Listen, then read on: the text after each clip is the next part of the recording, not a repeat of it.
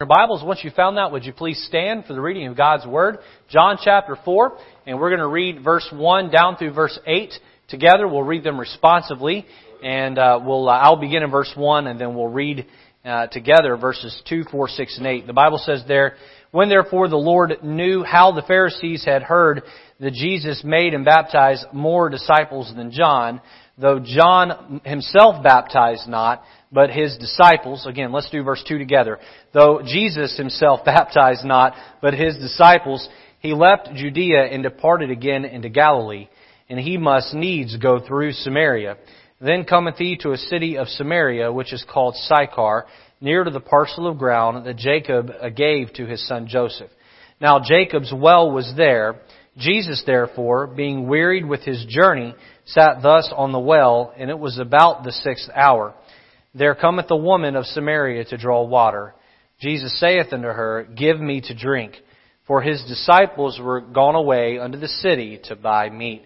We're going to preach another sermon that's an installment inside of our theme for the year, Lift Him Up. This is a sub-series that we're doing underneath this, Lift Him Up, and the sub-series is Engage. We're talking about engaging others with the gospel of Jesus, the way Jesus engaged others during His time. And more specifically today, we're going to be looking at this idea of engaging the sinner. Engaging the sinner. Let's pray. Lord, I pray today You'd help us to understand the Word of God. I pray that it would be held up and explained well. Lord, help me to preach Your Word with power and authority. And Lord, I pray that if there's one here today that came into our church that does not know salvation, that does not know that when they die that they will spend eternity in heaven, God, may they leave here today with that changed. May they know that heaven is their home. God, help us. Help us to study Your Word, understand Your Word. And Lord, I pray You'd help me as I preach Your Word. Lord, would You use my lips to say what You want to say. And then, Lord, may the ears of those that listen gather together everything that needs to be heard. Lord, may we leave here changed. In Jesus' name, amen. You can be seated. This morning we're going to look at our second installment in our series, Engage. And God has given each of us that are alive in Christ a commission to replicate our faith into the hearts and lives of others. It's something God has commanded us to do.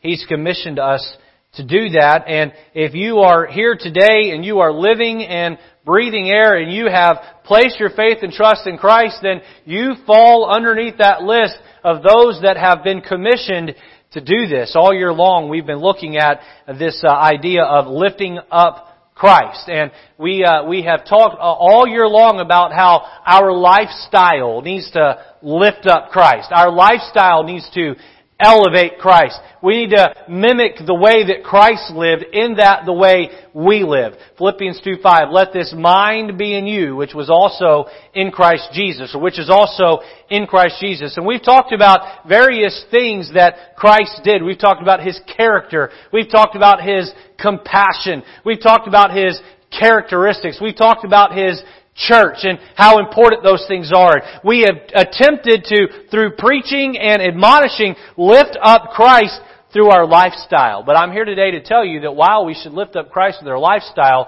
we also need to learn how to lift up Christ through our language. Our language. His name, His good news must be on our tongue constantly. His blessings that He's given us ought to be talked about regularly. Our language. We need to lift up Christ through our language. Now, how do you do that? How do you lift up Christ through your language unless you're going to be willing to engage others with that? I am blown away at how easy it is for people to take God's name in vain. Just blown away. People throw God's name around in an empty, vain way all the time. And this is supposed to be a country, or it is a country that's built on Judeo-Christian ethics, right? Where we come from people of the Bible. Our founders either believed in the Bible or at least respected those that believed in the Bible. And no one back then took God's name in vain. But as God has been washed out of our society, people just boldly throw out God's name in vain all the time. Every other explicit is, "Oh my," and they take God's name in vain. Let's not forget in the Ten Commandments, we're commanded not to do that. Now, I preach about that often, and I'm making a larger point here. If the world can be so bold as to engage Christians with God's name in a vain way, then why can't Christians be bold to engage the lost with God's name in a good way? Does that make sense this morning? If the world can throw God's name around and even attach curse words to it and drag it through the mud, why do we have such a hard time elevating it and talking about it in a positive way? It ought to be that, look, we are outdoing them with our boldness to engage the lost with how good that our God is and how good God's Son is today. I'm here today to tell you that it is our place, it is our duty, it is our responsibility to lift up Christ through our language. Now, how do people receive that? How do people receive that? Let me personally testify, if I could here. I was raised in a Christian home. I spoke at that conference yesterday, and I was sharing with everyone. I told people, I said, I go to stores around here, and everyone asks me if I'm from the South. And then I go to a store in the South and everyone asks me if I'm from the North. And so I'm a man without a land. Amen? And I told them that I'm not a military brat. You know, kids are raised in a military family. They're called military brats. I'm not a military brat. I'm a ministry brat. I was raised in a Christian home. My dad's been in the ministry my whole life. And so I've been all over the place. And being as that I've grown up in the ministry, my dad had me out going door to door soul winning with him, church follow-up, bus ministry, the whole 9 yards when I was like 6 years old. And so I have been doing this since I was like 6 years old. And I have engaged all kinds of people with the good news of Jesus Christ. And can I tell you, I get one of three responses every time I have engaged people with the gospel of Jesus Christ. And I have engaged thousands of people with the gospel. Here are the three responses that you find in Scripture with Christ, and that I can also testify. And those of you here that have gone out soul winning, these are the three responses that you see. Here's what I wrote down. Some consider and then receive. Some consider and then receive. You have those, they're going to listen to everything you say, right? And then they're going to believe the gospel of Jesus Christ. Then you have that crowd that consider and then reject. They listen to everything you say, they weigh it like a judge does a court case, and then they reject it. They reject it. The third crowd I wrote down, well, obviously you have those that just won't listen. I guess that would be another crowd. But the third crowd I wrote down here is some just refuse to consider and then become angry and even violent. Some refuse to consider and then become angry and even violent. I think about one time I was knocking doors in a neighborhood, and the lady opened the door, and I said, "Hi, I'm from whatever church I happened to be from at the time, and I just wanted to chat with you for a few minutes." And she said, "You're from the Bleepity Bleep Baptist Church?" And I said, "Well, I'm from such and such Baptist church." She said, "Look, I've got Rottweilers behind this door. You've got about 15 feet to that fence, and you've got about 5 seconds to get out that fence before I let these Rottweilers loose." And I said, "Are you serious?" She said, "I'm not kidding. I'm counting now." And I was like 15, 16 years old. We took off and ran from the fence. About the time that I shut the latch to the gate, the Rottweilers hit the fence just like that.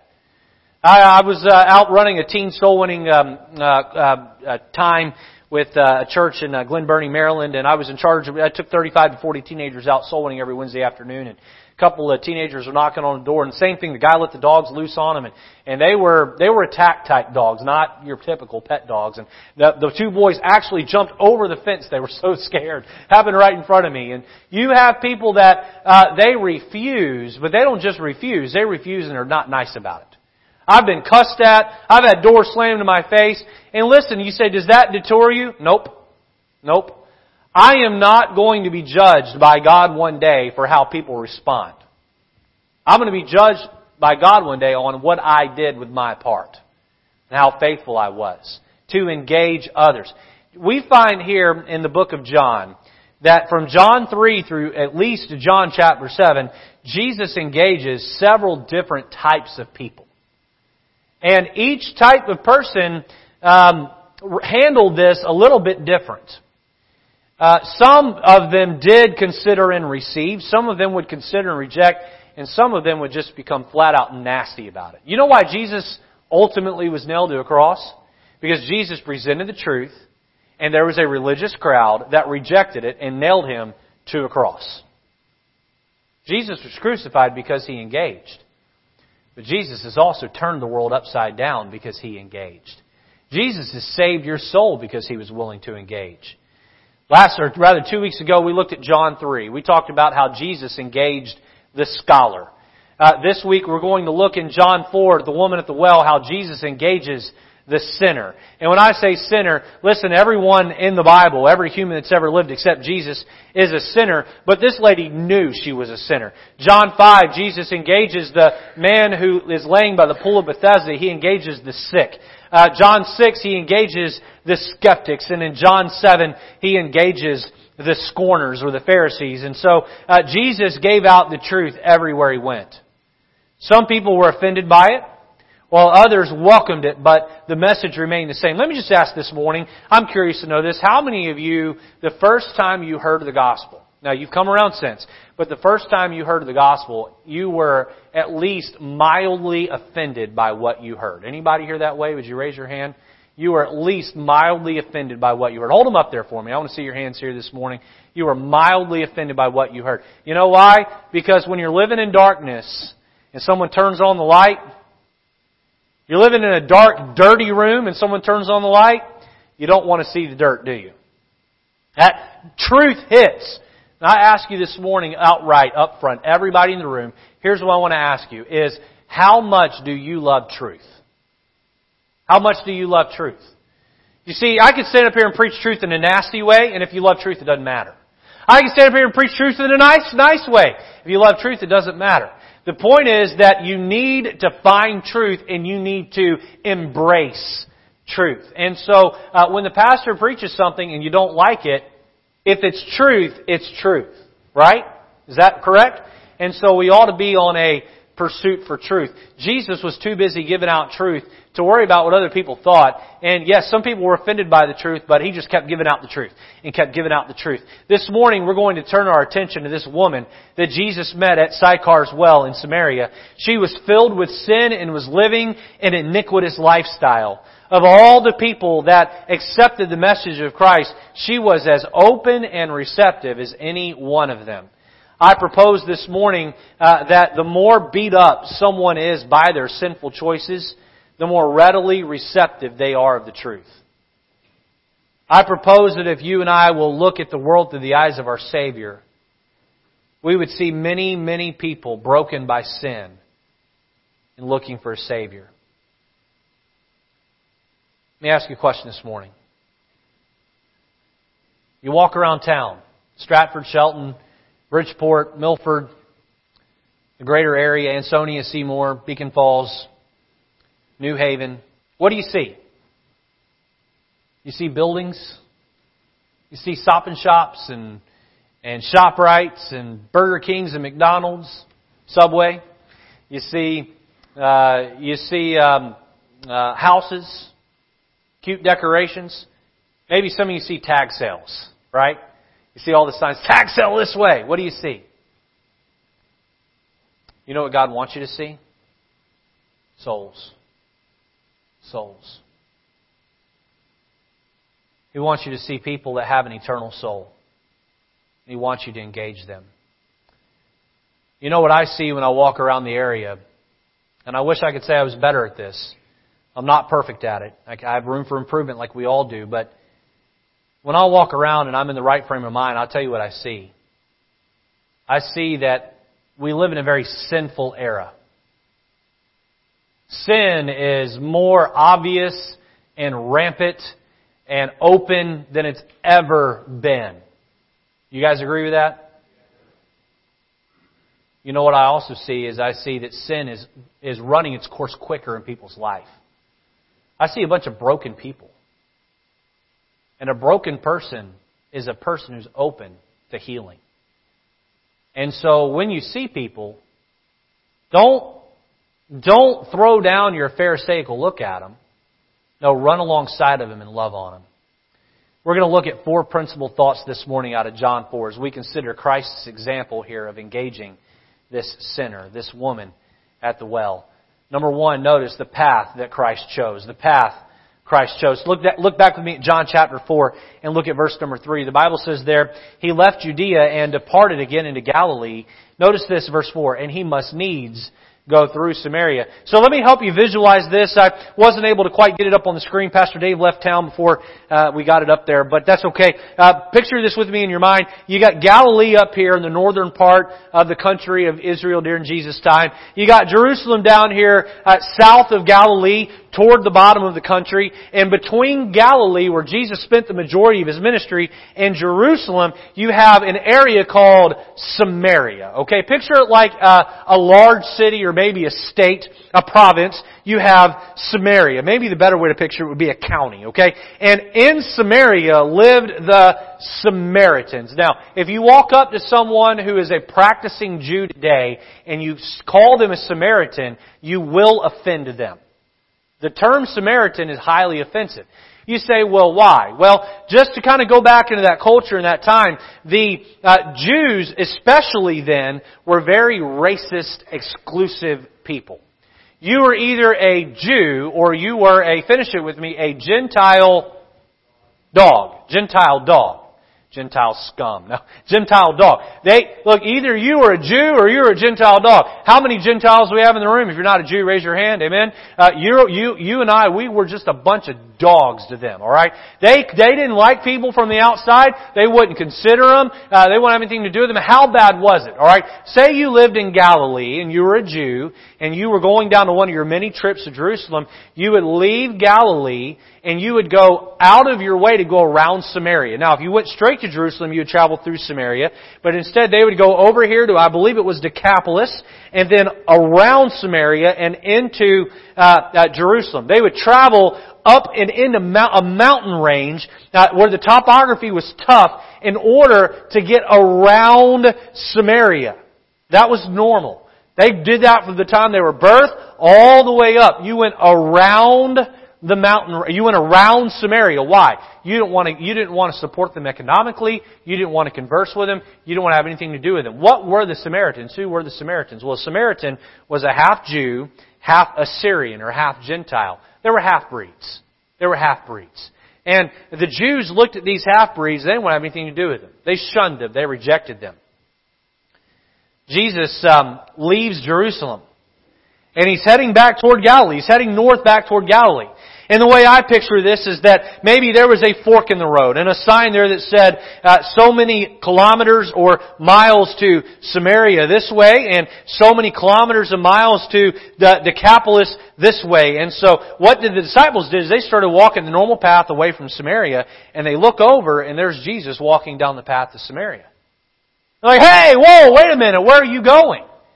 Verse 4 says, and He must needs go through Samaria. Jesus looked at the Samaritans as having a soul. A soul. Let me just say this morning that it does not matter what your ethnic background is, your soul is valued by God.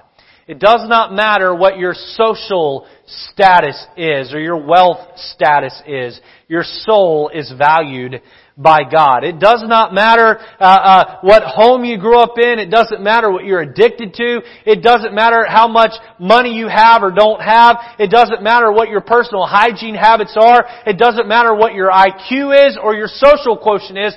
God loves you just the same. Now, if God loves everyone the same, why can't you love everyone the same? Why can't you love everyone the same? Now, White Oak Baptist Church is a church that's very ethnically diverse, and I'm thankful for that. And I got to say that as a pastor, I am even somewhat proud of that. Not proud in a sinful way, but I am thankful that our church, people from all colors and creeds and cultures, feel welcomed in our church. And listen, that's just biblical. Jesus heads up to Samaria, and I'm sure His disciples probably held their nose at the prospect of walking through. But this was the path that Christ chose. I got to say that in my years of engaging others with the gospel, it's no problem sitting next to a person who knows how to wear their suit and tie and knows how to match their subjects and their verbs and sitting down and having an intellectual conversation about the gospel. Can I tell you that not now, but there have been times in my past where if a guy had alcohol in his breath and it looked like he hadn't had a shower in a week, that I didn't want to go talk to him? Can I tell you that The ground is level at the foot of the cross. Jesus loves everybody the same. The Samaritans were despised by the Jews, but Jesus loved the Samaritans. Number 2, notice the person Christ encountered. The person Christ encountered. So they get there. They get into Samaria, and they come to a place called Sychar's Well. This was a well that had been dug by Jacob, and Jesus is tired, and so He collapses there. Look down with me at verse 6. We see first letter A, her surprise. Look at verse 6 with me there of John 4. Now Jacob's well was there. Jesus, therefore, being wearied with His journey, sat thus on the well, and it was about the 6th hour, around noon. There cometh a woman of Samaria to draw water. Jesus saith unto her, Give me to drink. For His disciples were gone away unto the city to buy meat.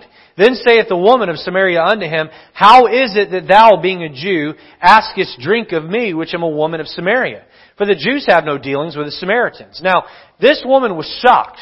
Okay? First she was shocked that she was not the only one there. More about that in a little bit. But here, there is a Jewish male sitting on the well. Probably a large well, and many people could probably stand around it. And so she goes to the other side of the well, and she's just expecting this Jewish male to ignore her as a Samaritan woman, and he doesn't. He begins to talk to her. She's shocked. She's totally taken aback by it. You say, well, why would she be surprised? Look, let's say here that we have, my wife's from Peru, I'm from the U.S., and when I walked up to my wife and said, hello, for the first time, she wasn't shocked, alright? Yes, she was a woman from another country, but there wasn't that racial tension, if you will, like there was here. Oftentimes we don't understand it. We don't quite understand it the way that they would have. She was shocked that he even said hello to her. Now, why was she shocked? First, because he was a man and she was a woman. Back in the Bible times, not because God wanted it this way, but back in the Bible times, women were treated as just an object to have a family, and they were just kept in the house, and that was their role. And I got to say that's not biblical. That's not God's intention. Christianity lifts up the role of the woman. Don't ever let anybody tell you otherwise. The feminist crowd want to tell you that the Bible oppresses women and all that. It's just not true.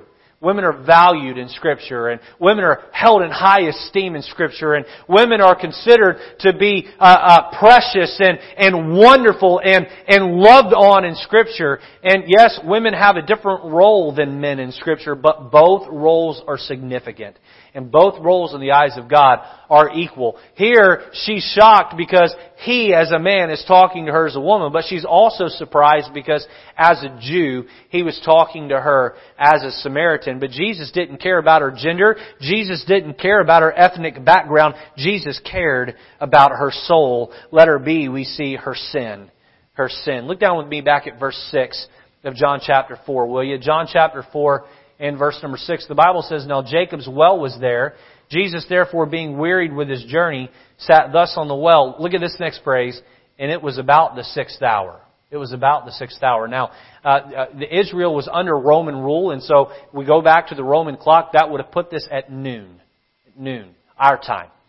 Now, you don't go in the heat of the day to draw water into a pot and carry it back in. How many of you here are smart enough to know if you got to cut your grass, you either do it early in the morning or you do it late in the evening? How many of you get that?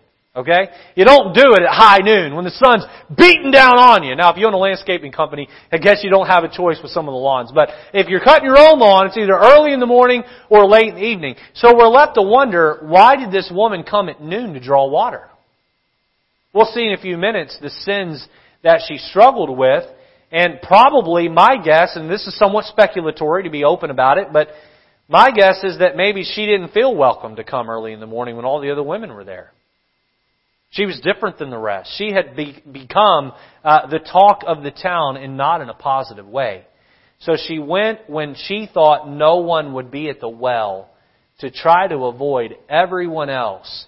And she drew her water, and to her surprise, there was a man there who was a Jew who wanted to have a conversation with her. What was the conversation about? Well, it became about her sin. Her sin. Look down at verse number 16.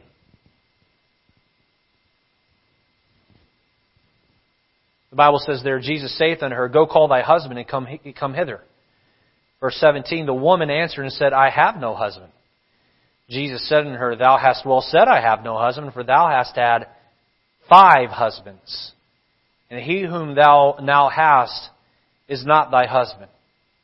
In that saidest thou truly. Now, we live in a day where people are pretty promiscuous with the way they live. And I got to tell you, I'm old-fashioned because the Bible is an old-fashioned book. And truth is old-fashioned because truth doesn't get invented by the culture. Truth doesn't shift with the popularity of culture. Truth is just truth. And we talked about in the beginning how you need to embrace truth even if it goes against who you are, right? And so this might go against some that are here, some that are watching online, but I'm bound by the truth, and I am to preach and teach the truth. Listen, premarital sex is a sin. Okay? And you're not going to hear that in too many pulpits in America today, but premarital sex is a sin. The Bible teaches that that's for the bedroom between a husband and a wife alone. You say, oh, but that was popular to believe 50 or 60 years ago. Again, if culture leaves the truth, I'm going to stick with the truth. Right? This woman had been married and divorced 5 times, and now she's living with a man that isn't her husband. The only way Jesus could have known that is if He was God. Now, Jesus confronts her on this. She's not offended by it. She's not offended by it. John chapter 6, John chapter 7, we find people who are much more spiritually aware than this woman was, but they weren't able to find salvation. And you might ask, well, why? Why does the woman at the well end up, in a few moments in our sermon, getting saved, but the people in John 6, John 7 who were religious couldn't get saved? The reason was because the religious crowd refused to accept their sin. Wouldn't accept their sin. Let me put it to you this way. You cannot be saved until you are first lost. Right? If I jump into a lake and I want to swim from one end to the other, and it's a big long lake, you can't save me until I am gasping for air and my legs are cramping. If I just started my swim and I'm confident I can make it across and you pull me out, you didn't save me from anything. You stopped me from trying to accomplish a feat. Many people are trying to swim across the great gulf of their sin that eternality is caused, or the gap of eternal life that they have. They think that somehow by living a good life they can make it to heaven on their own. And my friend, you cannot be saved from your sin until you realize that you're desperately lost. You say, but Pastor Lejeune, I try my best to live a good, cleaned up lifestyle, and I do my best to take care of others, and doesn't that matter? And I would say that you may think you're good, but in comparison to God, you're not so good. The other thing I would like to tell you is that being good does not erase your bad. You say, well, yes, it does.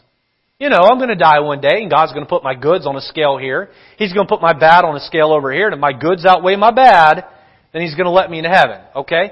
That doesn't work anywhere else in life. Why would it work in heaven? Let's say I get pulled over this afternoon on Main Street, Putney. And I tell the officer, I say, you can't give me a ticket. He says, well, you were speeding. I say, yeah, but I didn't speed the last 45 days I went down this road. That's got to count for something. You know what he's going to say to me? Great! How you what? I tell you what, I'll give you a pat on the chest. Good job, buddy. Way not to speed 45 days in a row. But you sped today. Pay the fine. You get to heaven and you say to God, but I did some good things! God's going to say, that's great. That doesn't cover your sin. You still have to pay the price for your sin. Let me just take that a step further as far as explaining that.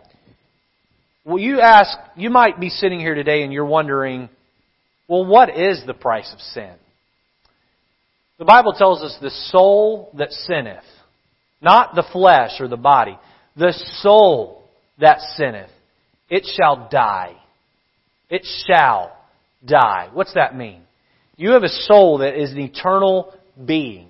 Your flesh will die. They'll have a funeral for you one day or a memorial service, and people will move on. They'll maybe visit your remains for a time. They'll think of you, but your soul will continue to live in all of eternity, either in heaven or in hell. And the Bible explains that the soul that sinneth shall die. It shall be separated. It shall be punished.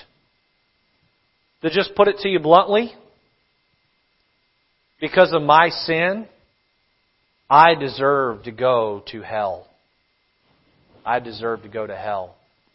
You say, Pastor, you're just saying all kinds of things that aren't politically correct. Look, it may not be politically correct, but it's biblically correct. And if we're after truth, then we'll set political correctness to the side. The bad news for every one of you here today is that because you're a sinner, you deserve to go to hell. And if that's where the story ended, it'd be pretty morbid, wouldn't it? But it's not. It gets better from here. We'll talk more about that in just a moment. Let me say here that you must first, though, accept your sin.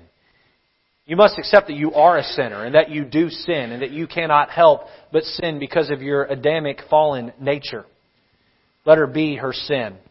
Let me just say this morning to those of you here who are saved, which I believe is the large majority of you, you've made that step to trust Christ.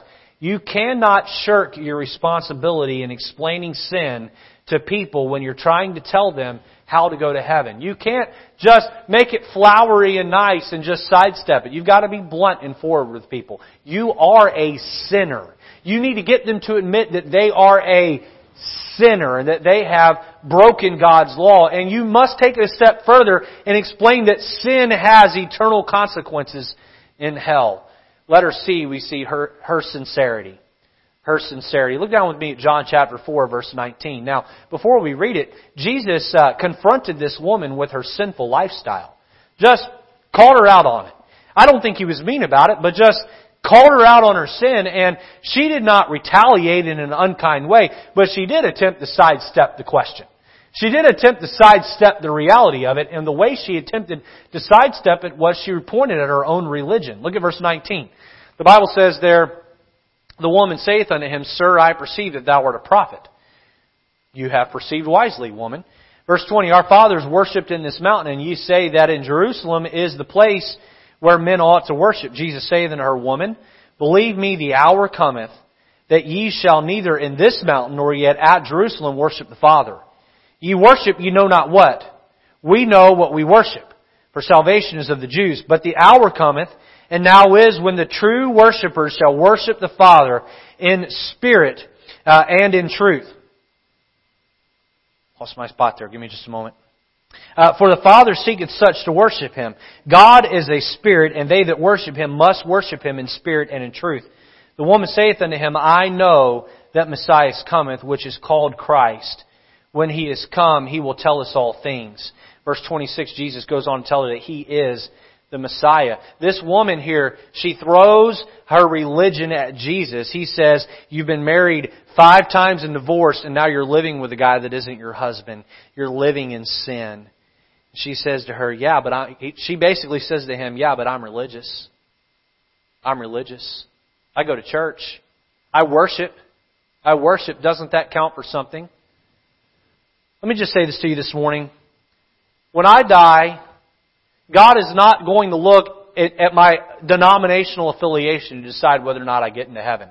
I've been a Baptist my whole life. I'm proud to be a Baptist.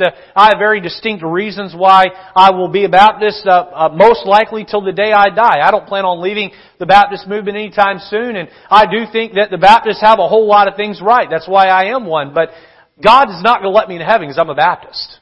If your name's on the membership roll of this church, that's great, but that's not going to get you into heaven. You may be here today, you say, well, I grew up Methodist or Presbyterian or non-denominational, or I grew up in the Jehovah's Witness movement, or I grew up in the Mormon movement, or fill in the blank, a Buddhist, a Confucius, Muhammad, whatever, whoever you call your spiritual leader. My friend, God is not going to let you into heaven because of some religious affiliation. He's not going to let you in because you're Catholic. Now look, I say that here, and this is a highly Catholic area. I believe probably 93%, if I saw my demographics right, 93% of the city of Stratford claims to be Catholic. Look, being a Catholic's not going to get you into heaven any more than being a Baptist is. Oftentimes when I'm out engaging people about the gospel, I ask them, do you know you're going to heaven someday? Do you know the most common answer I get around here? I'm Catholic. You know what I look back at them and say? So?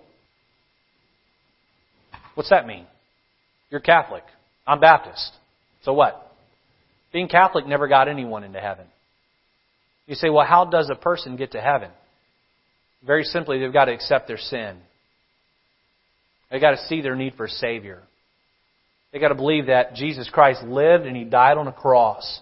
And on that cross, He became your sin. And He suffered the pain for your sin.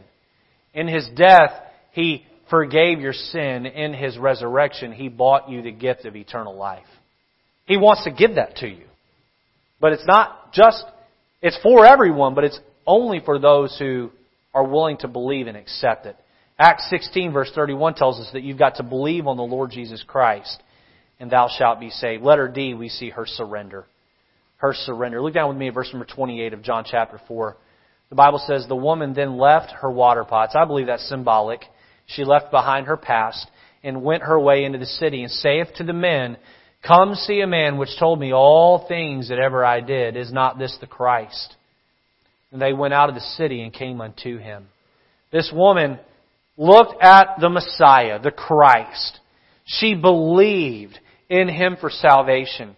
She set down her water pot and she ran into the city and she said, I have found the Christ. I have found the Savior. What was it today you walked in the door believing would take you to heaven? You believe that somehow you're going to live a life that's good enough for God to let you in? The Bible tells us in Revelation that those who are cast into hell are going to be judged by the works of their life. Did you hear the first part of that phrase? Those that are cast into hell are going to be judged by the works of their life. It's not going to do it for you, my friend. Ephesians chapter 2 tells us, it says that we're saved by grace through faith. It goes on to say, not of yourselves. It's the gift of God, not of works. Titus 3:5 tells us, not by works of righteousness which we have done, but according to His mercy hath He saved us. Hath He saved us. You can't earn your way to heaven, but you can surrender your will. April 8th, 1988, as a 4-year-old boy, I was sitting on the pew in a Sunday evening service at Central Baptist Church in Hattiesburg, Mississippi. And I surrendered that day. What's that mean? I waved the white flag. I said to God, it's no longer my way to get to heaven, it's your way. It's your way. I'm not worried about my way, I'm worried about your way. What's the idea of surrendering? Now in normal war, right, where you have two sides that are fighting each other civilly, one gets another one backed into a corner, and the other side will wave the white flag, and you don't kill them, right? You take them captive. And what God wants you to do is wave the white flag and say, I surrender. I'm tired of fighting against your way. I'm willing to do it your way. Some of you here today, you need to do that. You need to humble your heart. You need to say, God, I'm a sinner. And I'm not worthy of salvation, but I know you provide it for me free of charge. And I want to accept that. Her surrender. Number 3, we see the parallels Christ used. The parallels Christ used. And here we get into really the thrust of the way Jesus witnessed to her.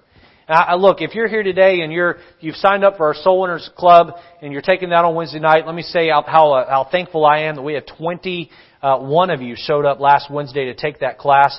That shows that you have a desire to engage others in the gospel. Thank you for that. But let me just say this morning that you really need to watch the science of how Jesus witnessed.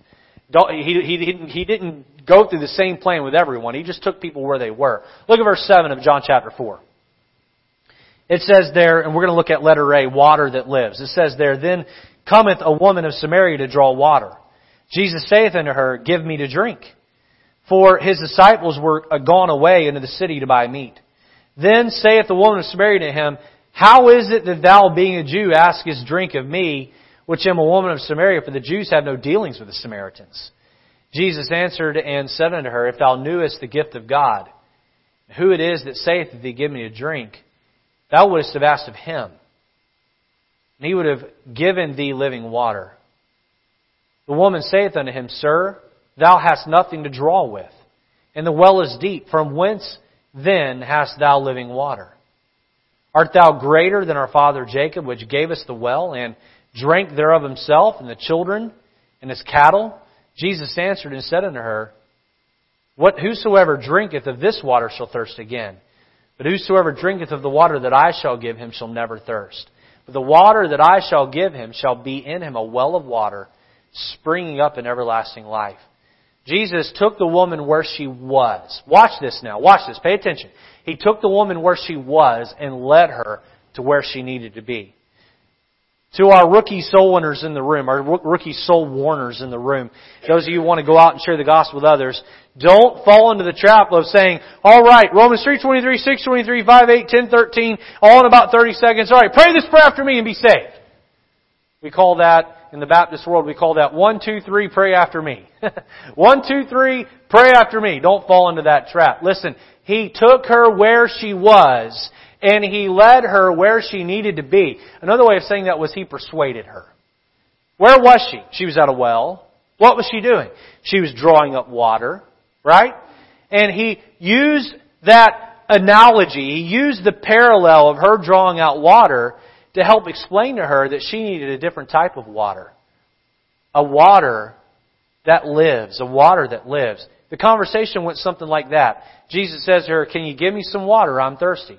She says, What are you doing talking to me? I'm a lowly Samaritan woman and you're a Jewish man. He says to her, if you knew the gift of God that was sitting right in front of you, and you knew what He was capable of, you would be asking Him for a drink. And she scratches her head and she looks at him and she says, Sir, I don't know if you lost your mind or not, but you don't have anything to draw water with. How are you going to give me any water? The well is deep and you've got nothing to draw it with. Are you greater than our ancestor Jacob who dug the well? And He says to her, Listen, ma'am, you're talking about the water that's in that well. That water will quench your thirst temporarily. This morning in the service, a man sitting over here, right when I was talking about this, right on cue, I didn't ask him to, right on cue, opened up a bottle of water and started drinking it. And I said to him, I called him by name, I said, You're going to be thirsty in a couple hours again, aren't you? He said, Yes, I am. You know, you can drink water all you want. You're just going to be thirsty. I'm thirsty right now. Be thirsty all you want. You know what? The water that Christ gives you in salvation, metaphorically, it takes away your thirst. The truth is, God has built everyone with something I like to call the God hole. The God hole. You all know what the God hole is? It's that part of your soul that can only be filled by God. That's the God hole. Now, we all have one, and everyone tries to fill it different ways. People try to fill it with money. Can I tell you that you never make enough money to fill the God hole? People try to fill it with drugs.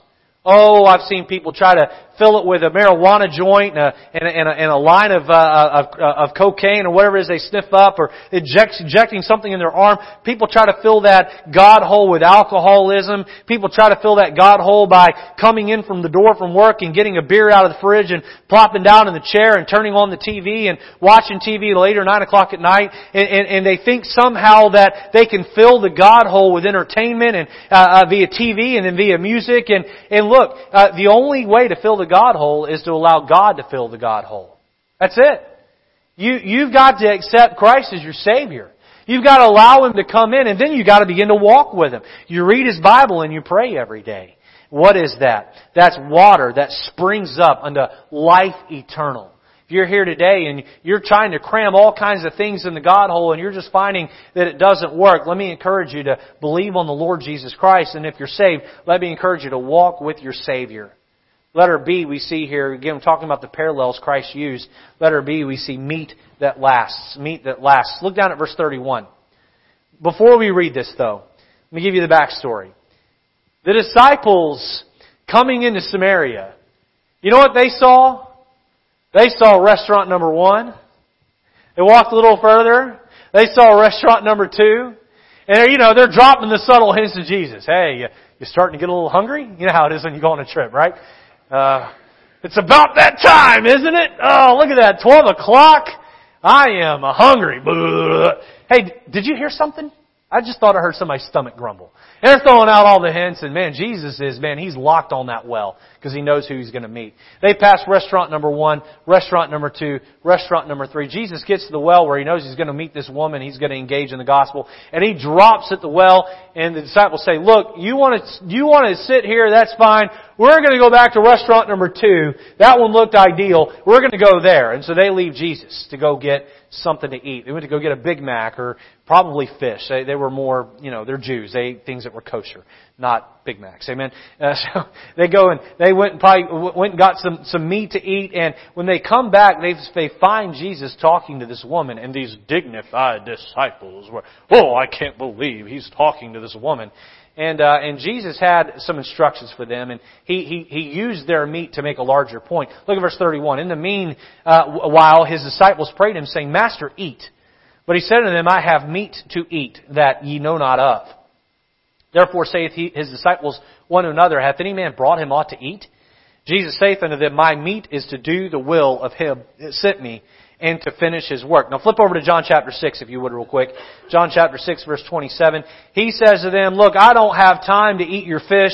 I don't have time to eat whatever it is that you're eating. I have another meal to eat that is metaphorically spiritual. Look at verse 27 of John 6. Labor not for the meat which perisheth, but for the meat which endureth unto everlasting life. It endureth unto everlasting life, which the Son of Man shall give unto you, for him hath God the Father sealed. What is that meat? That meat is the person of Jesus. It is the work that Jesus has left us here to do. About a year ago, I preached a series of sermons about the sacrifices. Remember that out of Leviticus? One of the sacrifices we looked at was the meat offering, which was a grain offering. In the New Testament, Jesus is that meat offering on the cross, His body being sacrificed for us. And here Jesus was saying, listen, you all have your eyes on the temporal. You have your eyes on the physical. I have my eyes on the eternal. Back when they were walking past restaurant number 1 and restaurant number 2 and restaurant number 3, you know what Jesus saw? He saw soul number 1 and soul number 2 and soul number 3, which brings me back to my introduction. As you're walking around town, do you see buildings and roads, or do you see people and souls? Letter C, we see harvest that needs laborers. A harvest that needs laborers. Look down with me at verse number 35. I'm almost done here. Verse number 35, it says, There say not ye, there are yet 4 months, and then cometh harvest. Behold, I say unto you, lift up your eyes. Look on the fields, for they are white already to harvest. He that reapeth receiveth wages, and gathereth fruit in life eternal. That both he that soweth and he that reapeth may rejoice together.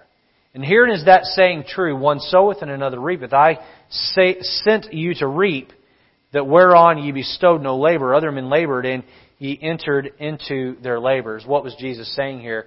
Don't say that there's a time of harvest and that there's not a time of harvest. Typically you reap for what? 4 months? You draw in for 4 months out of the field? Jesus said, look out on the field. Look out on the field. It's white under harvest. Look out at all the people out there with a soul. They have on them, if you will, a ticking clock. And once that clock hits 0, when none of us know when our clock will hit 0, their souls are going to fall into hell for all of eternity unless someone steps up and engages them. I live with this fear. I live with a nightmare of sorts. I live with the nightmare that when God judges the lost, one day the lost, those who never did believe in Jesus for salvation, they're going to be judged by God in heaven. He's going to read for them the sins of their life, and then He's going to cast them into hell. I have this nightmare that I'm going to be sitting up in the grandstands. And some guy named Bob or Joe or Steve is going to be brought in front of God.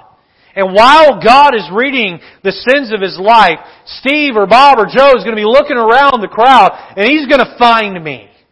He's going to look at me in the eyes. And he's going to say, wait a minute, I remember you. Yeah, we met one time. I remember you sat in that mechanic shop for an hour with me while our cars got repaired. You were too busy looking at your phone. You were too busy reading that magazine. You were too busy working on your laptop to tell me about your Jesus. I was going through a divorce right then. I was going through a child who was sick. I was a broken man. I would have listened to the gospel. I would have gotten saved. And as they drag him over to the edge of the pit of hell and they throw him down in there, tears begin to run down my cheeks because I didn't do my part to see Steve hear the gospel because I was too concerned about Steve's response instead of my responsibility.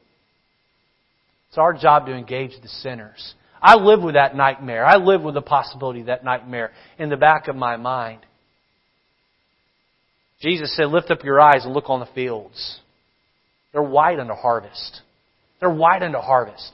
You know, everywhere you go, that person that cuts you off in traffic, that person who's rude to you at Walmart, that person who's not nice to you at the grocery store, that person that is even polite to you along the way, they have an eternal soul. They need you to engage them in the gospel. Number 4, we see the profession the Samaritans made. Now that word profession is an interesting word. You say, Pastor, why did you pick it? Did you pick it because it started with the letter P and it fits your outline? Can you throw that up there, Brother Matt? Next slide there. The profession that Christ made. 2 more. 1 more. We've got to wake him up back there. There it is. The profession the Samaritans made. Did you pick it because it started with a P and it fits your outline? Partially. But not totally. That word profession actually states exactly what I want to say here. That word profession, by the dictionary, means this: the declaration of belief in or acceptance of a religion or faith. If you're here today and you do not know Jesus as your Savior, I want you to profess the Christian faith before you leave today. How do you do that? You just bow your head and you believe on the only name of the Son of God. You believe in Him and accept Him for your salvation. We see here that the Samaritans, plural, made professions in Christ. Letter A, notice her report to the lost. Her report to the lost. Verse 39 of John chapter 4 says, and many of the Samaritans of that city believed on Him for the saying of the woman which testified, He told me all that ever I did. You know what this woman did? She set her water pot down. She said, I don't need the water pot. I got the living water. I don't need this temporary water. I got the living water. And she ran into the city and she said, come and see a man that told me everything I've ever done. Is not this the Christ? And many people on the spot, because of her testimony, believe. How many here today remember the day you got saved? Would you raise your hand? You remember the day you got saved? Didn't that do something in your heart? Didn't that do something in your soul? For this woman, she immediately had to run and tell everyone who would listen to her. She couldn't stand to wait. She just took off and ran, and she told everybody she could her report of the lost. She engaged the sinners around her. She engaged them. She said, I don't care what you think of me. I already know you think bad of me because of the way I've lived my life, but Jesus has saved me. Her report of the lost. Letter B, the repentance of the Samaritans. The repentance of the Samaritans. Look down at verse number 40 of John chapter 4 and we'll be done. It says there, so when the Samaritans were coming to Him, they besought Him that He would tarry with them. And He abode there 2 days, and many more believed because of His own word. And said unto the woman, now we believe, not because of thy sayings, for we have heard Him ourselves. Know that this is indeed the Christ, the Savior of the world. These people were so curious by this woman's message that they left the city and they came up and found Jesus and they sat at His feet. And He shined the light of truth in on their lives. And they said, yes, we want truth. Yes, we believe. Then they sought for Jesus to stay. And He taught them and preached to them and discipled them for 2 additional days.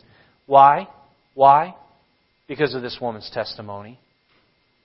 This woman's testimony. You say, oh, Pastor, it's just little old me. What can I do?